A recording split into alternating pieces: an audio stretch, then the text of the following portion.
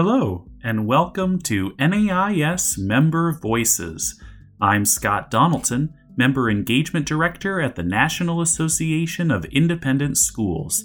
This month, we're talking about promoting good governance, lessons learned in leadership, and more with Melinda Bihn, Head of School at the French American International School and International High School in San Francisco, California. We covered a lot of ground in this conversation, and I really appreciated Melinda's insights on selecting a board chair and orienting new board members, along with her approach of leading from a place of love and joy. I really appreciated her perspective on how ignorance can sometimes be an asset early in the career of a head, and how she focuses so intentionally on supporting teachers and aspiring leaders at her school. There's also a somewhat surprising answer to a question about what she's read that has helped her in her leadership journey, and a great quote about a whale in a pool. I hope you enjoy. Well, Melinda, welcome to Member Voices. Thanks so much for being here. Thanks so much for having me, Scott. So I wanted to start by talking to you about how you foster good governance at your school and how you approach your relationship with your trustees and your board chair. So let's start there. When you partner with your board chair, how do you approach that, and what does that look like? It's such an important question. I think when we come into the headship, we often don't know how important the relationship with the chair and with the board of trustees generally will be.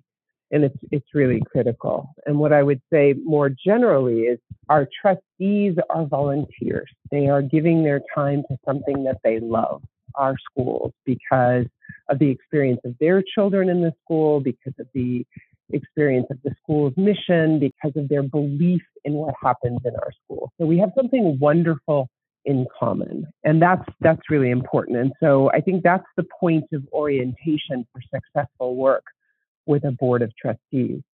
With a board chair, I mean, the more time you invest in that relationship, the better. And each chair is different. In my 9 years here at French American and International, I have had 3 chairs. I have been incredibly fortunate in all 3. They've been wonderful. And each one of them worked really differently, approached problems really differently. So I have had to learn to partner with each of them differently. You know, our job is to adapt to them, just as they, I'm sure, are making significant adaptations to us. So I have always tried to get to know the person who is my chair as well as possible, to discern how they like to work, and then to try to smooth the path, especially initially with that, by doing things in a way that help them, feel successful and understand what I'm dealing with. And that's how I come into that work.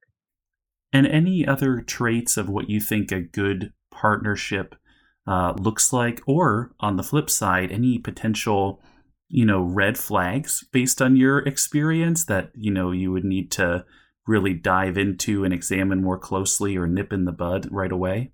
Well, I think there's lots to work on initially. With a board chair, the role is different than the average trustee. So your board chair has likely been a trustee, but here you're really pulling the curtain back, and they're seeing inside the workings of the school. And the best board chairs appreciate that and enjoy that, but don't engage with that, right? They don't try to do the work. They try to help you think about how you're going to do the work. So anything that you can do at the outset to foster that stance is going to make your board chair feel successful and make you feel really good about your work with your chair. So I try to be really explicit, asking my chair to help me think, asking them what I have not thought about, asking them if they heard what I just said, on the street outside the school, what would they wonder about? What felt incomplete? They can listen to us and show us where the holes are in our arguments, or where we haven't considered something that's really important. I see them as essential thought partners in that way. They're also spokespeople. And I think, learning about your board chair, about how your chair likes to communicate with other trustees and the larger community, and then helping them do that well, so that if there is an issue on the board, if a trustee is struggling in the role, overstepping a little, finding it hard to separate the parent role and the trustee role, any of the really typical things that can happen for any of us in trusteeship. You want your chair to feel like they have a toolkit to approach that, and that they are being asked to address these kinds of issues in ways that are comfortable for them, where they're going to feel successful. Some chairs like to speak really directly to someone. Other people have to kind of work themselves towards that. And so you have to partner with your chair, find their style, and then position them well for the work they have to do. I wanted to also ask you what it looks like when you have a really good, solid partnership. I'm not sure what that's looked like at your school, if you have a specific example of that, or if you just want to speak generally of when it's really good and working well. What does that look like in your experience? In the best of relationships with the board chair, it's almost a marriage. It truly is a relationship, right? So each of us brings our strengths to that work and can sort of shore up the other in areas where they're not as strong. And that sounds sort of idealized, and it may just be my own felicitous experience with my chairs, but I think that's really true. I think of COVID, for example, of going through the pandemic, and I know we don't really like talking about it anymore, but COVID really tested, I think, the relationships of many chairs and heads. It tested all of us.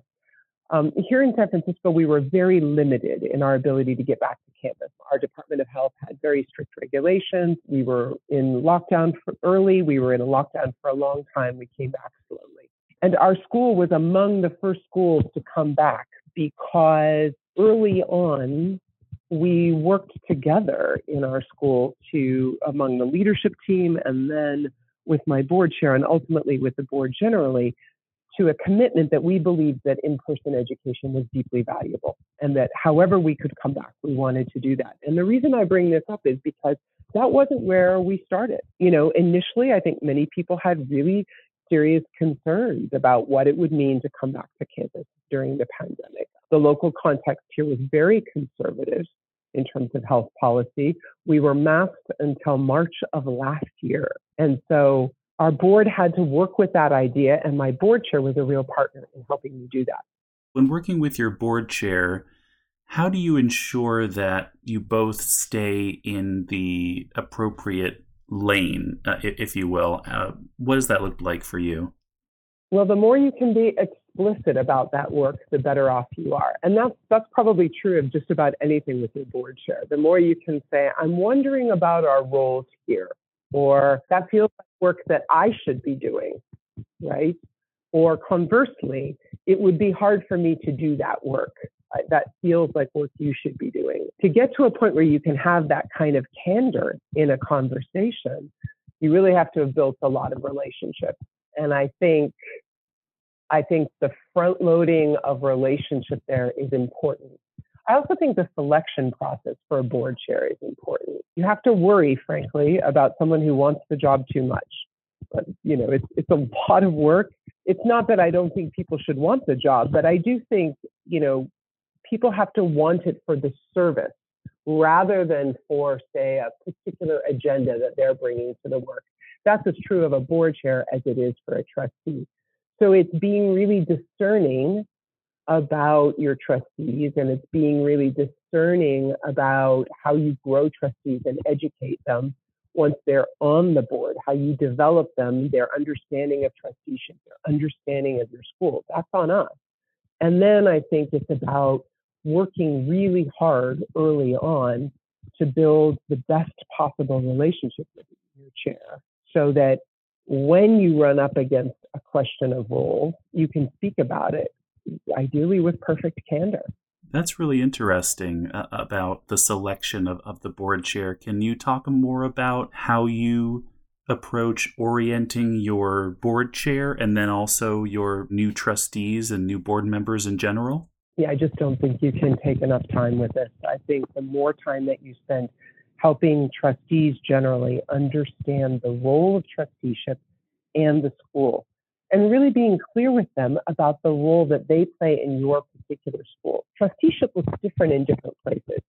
Most of our trustees will not have been trustees somewhere else, or at least that's true in my school. Most of my trustees have not been trustees in another school or trustees at another nonprofit. So when they come into our school, on the one hand, it's a blank slate. On the other hand, it's a blank slate. So it's really up to us to educate them about trusteeship generally, and this is where NAIS provides such fabulous resources, and then trusteeship in our school. That looks different in different places. In a very small school, for example, trustees may be actually very hands-on and involved with certain aspects of operations. There are schools where trustees help with marketing or provide services with design or architecture, landscape planning, really concrete things. In our school, which is large, we're well resourced in those areas. So trustees who come in and say, I'm an accountant, I'd love to help with the books, that isn't what we are looking for.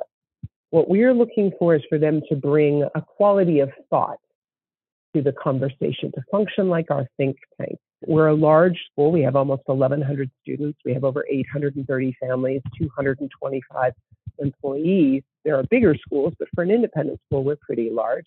And what that means is we have an economy of scale here that allows us to do certain things. So even an experienced trustee coming from a smaller environment might expect to be more hands-on.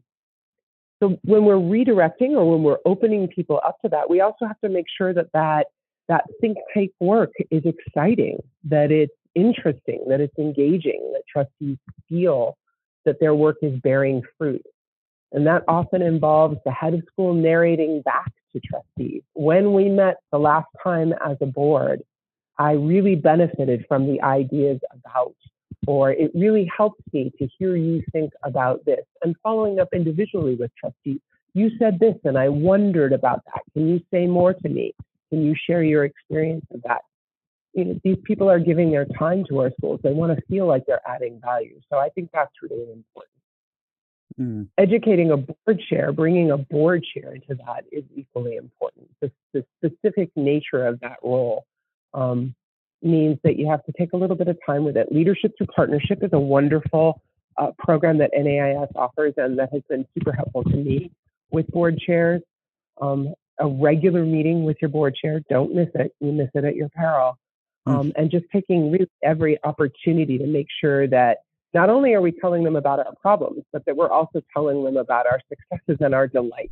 And how well is the board and the board's work understood at your school and in your school community? Do you have any sense of that? Well, I think that's always a place for work. To speak particularly about my school, we are an international school and an independent school and a French school here in San Francisco. And that means many people are coming to us with no prior experience of independent education.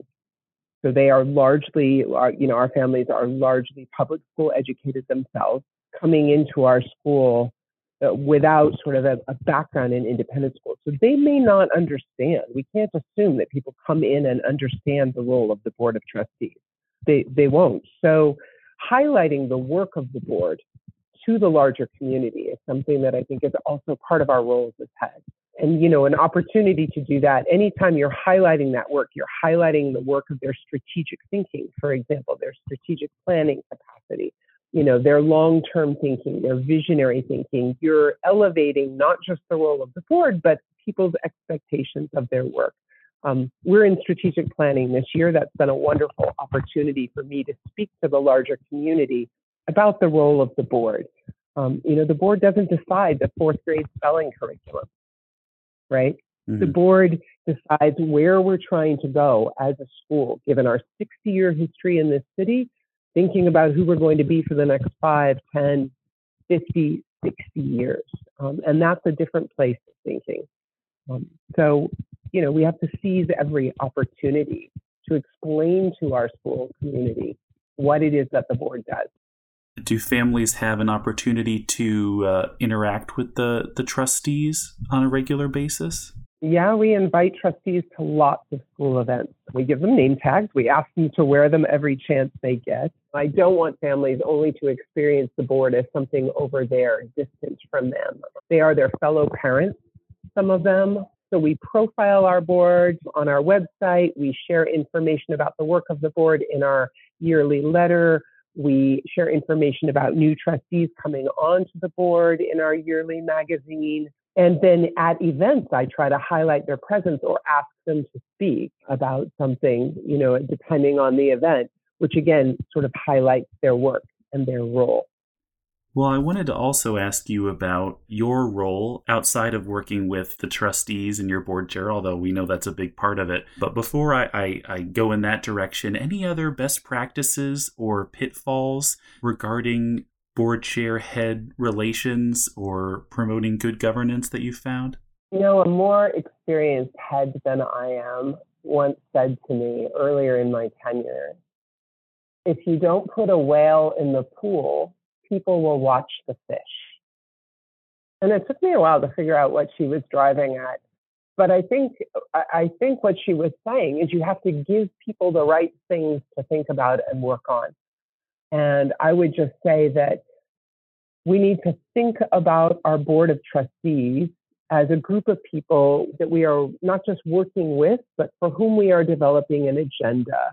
It's not quite a classroom situation, but it is also a classroom situation. We shape that conversation.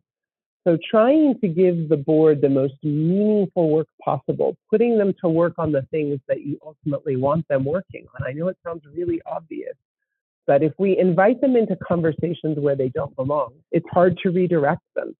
If we put them to work on the meaningful, visionary, generative, strategic work of governance, that's where they begin to experience the joys of trusteeship. And that's where they want to stay. Put a whale in the pool, or else they'll watch the fish. Yeah, I like that a lot. So, in your role as head, obviously you handle a lot of different responsibilities as you lead your school and your school community. And I feel like leadership is one of those words that we hear a lot, kind of like innovation, right? And I'm sure there are others where we talk about it a lot, but it might mean different things to different people. I'm curious what, if you had to define it or describe it, what leadership means to you. It is one of those words, isn't it? One of those things that gets bandied about. And it looks different in different situations, right? Different communities define it differently. Different times ask for different kinds of leadership. But I think it can't be entirely situational. I think you have to have as a leader a sense within yourself of what your work is about and what that's going to look like done well. And for me, wellsprings in my leadership have really been this idea of delight. I've been in school since I was 5, and that's a long time now. I'm a school person. This environment nourishes me. I believe in the project of school, and I delight in the work of school. And that doesn't mean that every aspect of my work is delightful, but I truly delight in it. And there's such joy in that. There's love in that. So for me, that's something that nourishes my leadership. I try to lean into that when it's hard. Try to lean into the fact that I chose this and I chose it for really good reasons. And those reasons are grounded in love and joy. The other thing is to think about what you want your leadership to look like. I came into this work as a teacher. The classroom was a sacred space in which my students and I grew and learned. And I learned with them. I think of my first year of teaching. I think of this year and how I've grown over the years.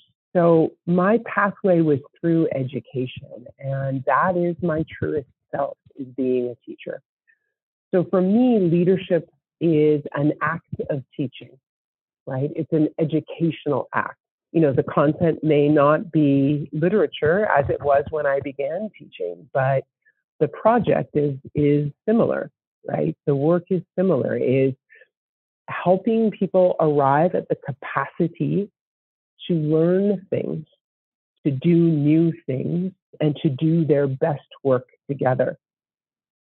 And that when I'm working there in that way, I am my most authentic self as a leader. And I think when we are our most authentic selves as leaders, we have the most capacity to transform, to strengthen, to improve our schools. I think when we arrive sort of thinking about, how will I make this better? Of course, we always want to make things better. But if we arrive with a deficit mentality about the work that we're going to do, we're always fixing. And I don't choose to think about my work as a leader as fixing. I choose to think about it as teaching, which is a different stance.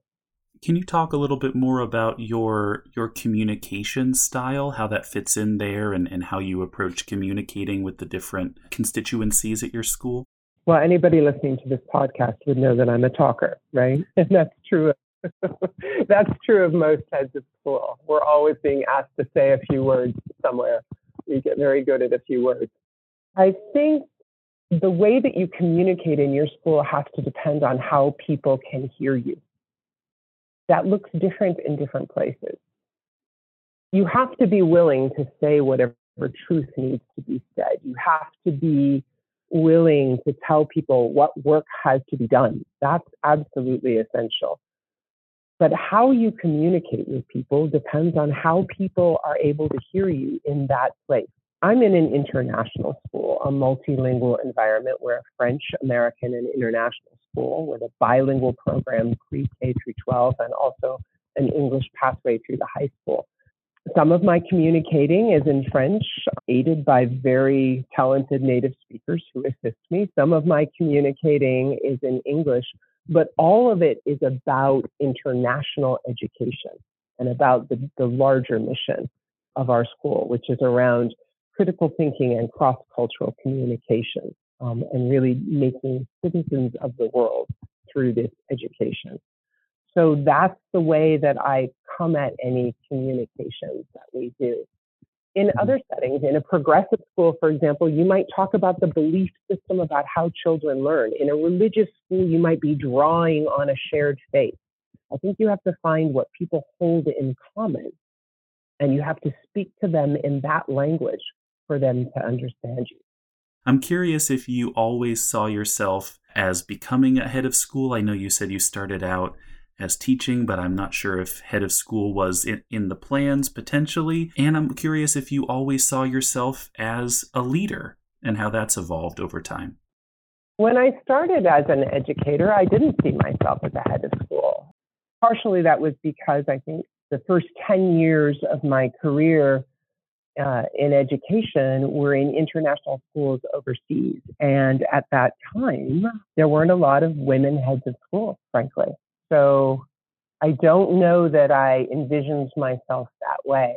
Like many people who can't see themselves, who don't see themselves represented in leadership, somebody had to tell me that they saw me there for me to realize that was what I wanted to do. Does that make sense? Mm-hmm. So I remember a conversation where someone said, you should be doing this work. It was a leadership role in my school. You should be applying for that. And that was revelatory to me because, again, most of the people doing that work weren't women at that time. And so that was an important conversation for me. It was also important for me to see women appointed to the headship and to realize that that was a goal that was realizable. I'm sure that sounds ridiculous now to some listeners, but it was different then. So part of it was being told that I could do that by someone who could see me there when I didn't see people who looked like me there. And part of it was seeing other women be successful in that work. Those were both very powerful things for me. You asked about whether I always saw myself as a leader. I suppose that I did see that I had those capacities. Though when I look back at what I thought leadership capacity was, I think I had a lot of learning to do. I think I was interested in making things better. I think I was one of those people who often experienced frustration with the space between the way things could be and the way they were. And so this idea of leadership was probably always there. I don't think I had a personal theory of what that looked like for me for a while. I think you almost have to live that work to do it, and to really fashion your kind of own understanding of what you as a leader are going to be. You mentioned a great piece of advice that you received regarding governance earlier. Any other really helpful pieces of advice that you've gotten from colleagues or mentors are related to leadership or to headship in your role now? Well, I think I've been so inspired by some of the leaders that I work with. And I think we find leaders in many, many places. Obviously, I've been very fortunate to work for great heads of school. And that has been wonderful for me. And I've seen extraordinary leadership in other places. I've watched my students rise to the occasion, for example, and really been inspired by them. I've had colleagues. I had a department chair early in my career whose approach to leadership kind of broadened my understanding of it because of the way that he did that work. So it's less sort of sentences or little sort of nuggets of advice and more watching other people do this work, building a sort of range of experiences of leaders and seeing how differently people can do this work, right? How incredibly differently it can be done and how the best leaders do that in a way that is true to them and right for their setting. That's where the balance is.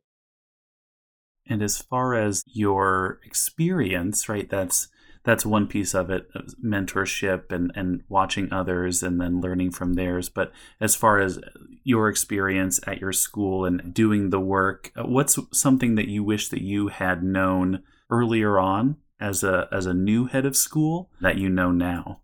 Oh, there's so much. How much time have we got? Yeah. And I will also say, before I get to what I wish I had known, there is something really wonderful in that period of time when you don't know. You never get to be new in the same place twice, right? That seems obvious, but it means you don't know what can't be done. And there's something kind of marvelous in that. When I came in here at French American and International, I had been given the advice of meet with everyone. And I think that the people, I had gone to Institute for new heads and many of the heads there had said, do interviews with every single person. And that seemed like a great idea. And I don't think I ever really sat down and did the math on what that would mean in a community of my size. And so in my first year in the headship, across that those first 9 months, I had 257 meetings with people, individual people, Wow. Members of staff, student groups, parents, parent groups, trustees. And I remember going back to the head who had sort of given me this advice and saying, wow, that really took a lot of time. And he was like, 40 or 50 meetings. It takes a while. And that was when I realized, the scale here was different and I should have thought about that. But I didn't know it couldn't be done. That was invaluable. That year of interviewing everybody. I mean, my calendar was a nightmare, but it was invaluable. So I'll just say that not knowing that you can't attend everything in a pre-K to 12 school means that you run around that first year trying to make everything. There's something valuable about showing up a lot. Showing up means a lot. So I think that ignorance can also be an asset, and we only get to be ignorant in the truest sense of what that word means, right? Not knowing. We only get to be ignorant that way on our way in. But of course, there are things you wish you had known. I think I wish mostly that I had known how long it takes to translate a new idea into something that is sort of lived by a large community. I think it's important to understand that schools are places that run on twin rails, relationship and routine. And those grooves are deep. And so when you are trying to do something new or do something differently, it's going to take time.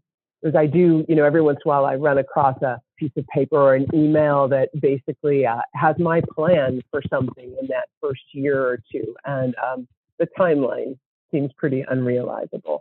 But again, that energy, that was also valuable. And every once in a while, you surprise yourself and actually get something really important done relatively quickly. So I think the time side of it was something that I wish I had known. I certainly, coming into the headship, did not know enough about governance. And I think that's true for so many heads. And I think now as a head, I see that as a core responsibility of mine, is to make sure that my colleagues on our leadership team are having an opportunity to learn about governance, whether it's what I tell them as I sort of narrate out how I work with the board, but also bringing them into relationship with the board, giving them committees to staff or to assist me in staffing, projects to lead where they partner with the board or they present to the board. I think that's really critical for emerging leaders to get that experience early and to be guided in that. And that just didn't happen enough for me. So it's something I really work on. I was going to ask about that. Are there other ways that you foster leadership development with your team, aspiring leaders on your team, or with your board? You need to be identifying emerging leaders in other places. And that's something that I feel, we need to continue to do. It's something we work at here. So it's finding that person and saying, hey, I think you could do this work. Have you thought about applying for? It's creating pathways for people who might not often have them. Lower school teachers, for example, have access to very few pathways to leadership in traditional school structures. Here, we built a grade level team leaders role to give them direct work with the principal and a responsibility for a team, to give people an opportunity to move through that experience, to try on leadership and see if they like that work. Some do, some don't, but the high school and middle school structure of department fosters that in a way that lower schools often don't. So we saw that need and we addressed it.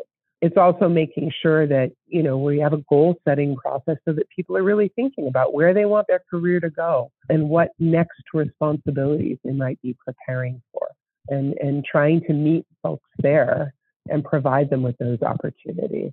And that, I've been really privileged to support a number of emerging leaders, to still be in touch with them in other roles in other places. That's just really exciting work. Well, I'm especially interested to ask this question because of your background, in literature. Anything that you have read or are reading now that you feel like has really helped your growth as a leader? Well, during COVID, I read Churchill's speeches a lot. I think we all felt a little bit Churchillian. But apart from that, I really will betray my origins as a literature teacher and say, I don't think there's any better primer for leadership than Shakespeare.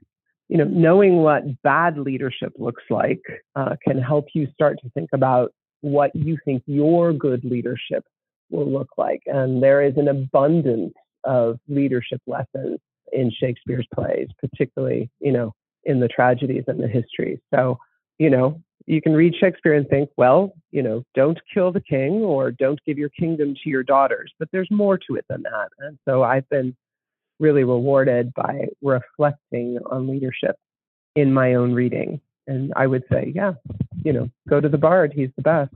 I love that. I have asked that question a lot, and no one has ever said that, surprisingly enough. So once an English teacher, always an English teacher. Well, I wanted to close out our conversation with 3 questions that are somewhat related. I'm curious, first of all, what would you say right now is your biggest challenge? What keeps you up at night? I think at this moment, supporting our faculty and staff in supporting students is the most critical work that we're doing as school leaders. Students are the business of the business. They are at the center of the work.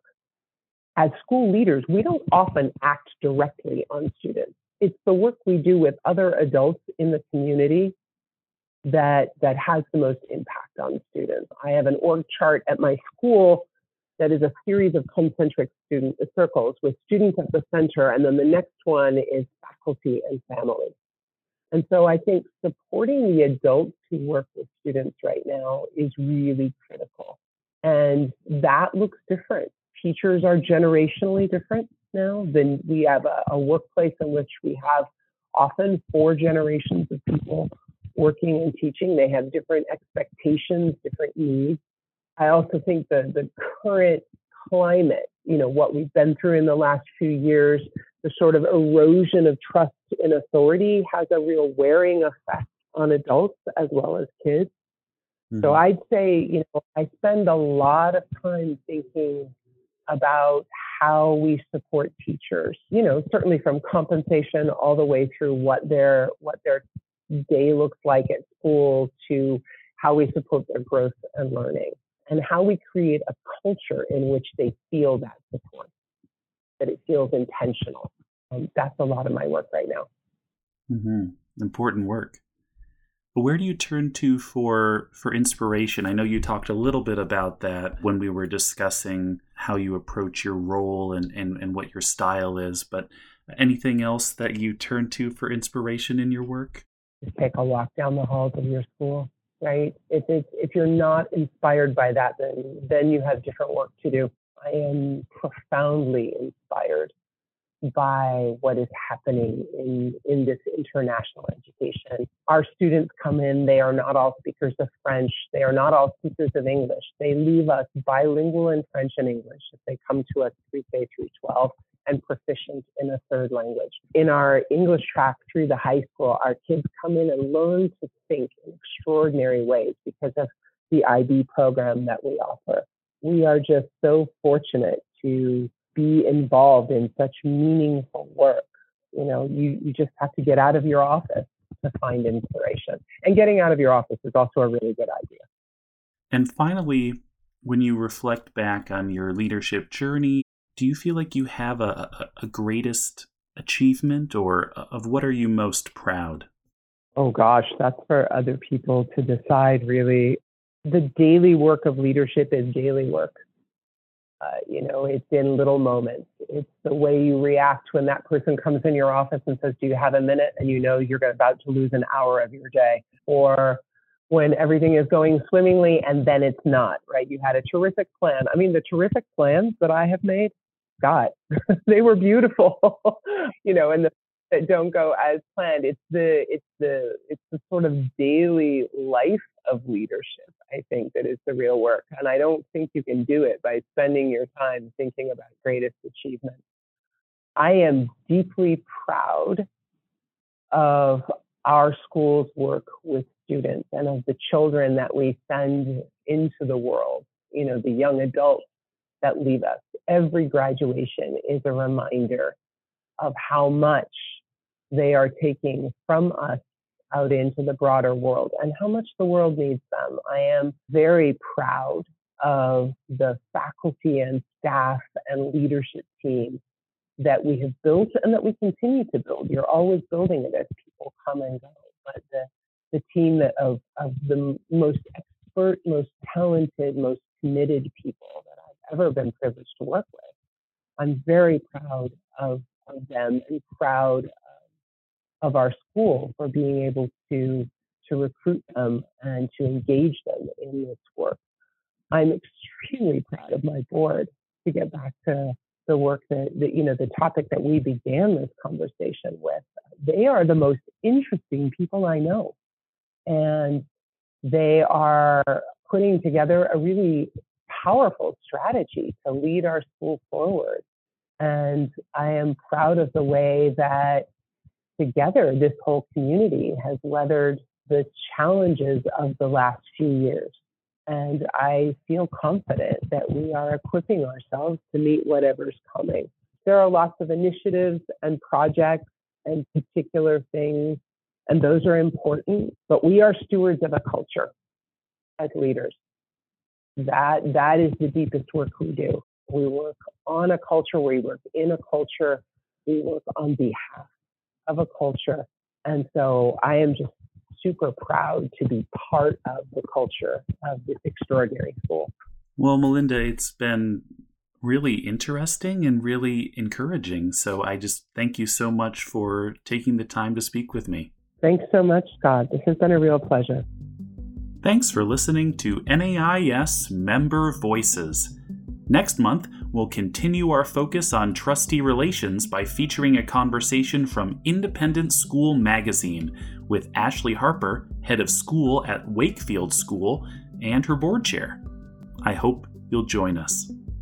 You can find some related NAIS resources from this episode by visiting nais.org/membervoices.